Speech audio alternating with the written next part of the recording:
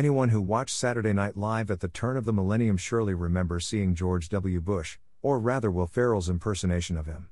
It was one of the most memorable performances in SNL history, and a predecessor to Alec Baldwin's impression of the current Republican president, Donald Trump. But the 43rd and 45th presidents share more in common than just a political party affiliation and being the butt of SNL's political satire. They both won a presidential election in which they received more electoral votes but fewer popular votes than their Democratic opponent. It is these commonalities that support the theory suggesting that satirizing a presidential candidate, or any politician for that matter, may actually improve his/her popularity, or at least have a null effect. The last two Republican presidents, for example, may have actually benefited from SNL's satirizations of them. Though, Trump may have been helped by more than just satire. On an episode of Malcolm Gladwell's podcast, Revisionist History, the best-selling author of several books examining sociological ideas actually went as far as to suggest Will Ferrell's performance as George W. Bush on SNL may have contributed the candidate's razor-thin victory over Al Gore in the 2000 presidential election. As evidence, Gladwell cites the concept of a satire paradox, which essentially suggests that satirizing a politician can have the opposite effect than what is intended or expected by some. In other words, when Will Ferrell portrayed Bush on SNL, instead of hurting his chances of winning the presidency by exposing his idiocy, Ferrell may have actually helped Bush by imprinting his name in the minds of voters, and also by doing so in a humorous and memorable way. Although it is hard to quantify the impact satire can have on politics, Ferrell has said that he thinks his performance humanized Bush to American voters, which could certainly have swayed them and had a significant impact on the election, especially considering Bush only won by a narrow margin.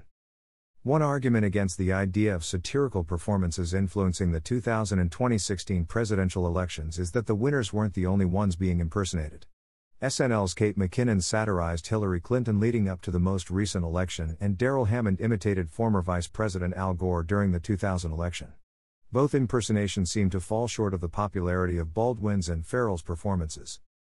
SNL has been poking fun at Trump for nearly 30 years now, starting with his opulent lifestyle and marriage to his first wife, Ivana.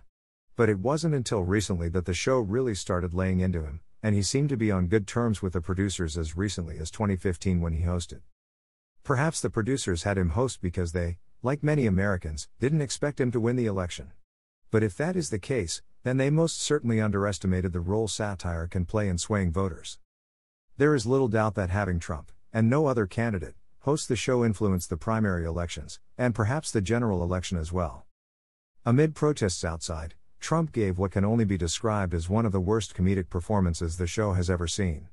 But, oddly enough, it was still kind of funny. That is, in a cringeworthy way. During his monologue, Trump basically satirized himself, giving the audience a persona that would have been considered hyperbole had it not been Trump himself doing it, and had he not been eventually joined on stage by two impersonators, Hammond being one of them.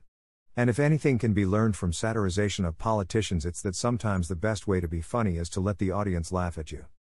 As Gladwell says, there is no op-ed, no letter to the editor, no impassioned essay that gets 3.3 million views on YouTube.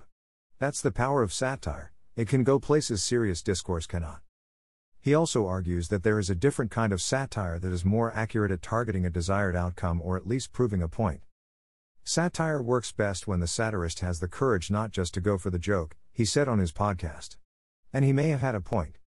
One of the most memorable moments on SNL in recent memory was not leading up to the 2016 election, but rather immediately following it, as well as the death of musician Leonard Cohen. It was during the show's cold open when McKinnon, dressed as Hillary Clinton, performed a rendition of Hallelujah, a song made most popular by Cohen. After she finished, McKinnon turned to the camera as Clinton, and in an emotive moment, said, "I'm not giving up and neither should you." This is the type of satire that Gladwell says is most effective, the kind that makes the audience think about the message, not just laugh at it.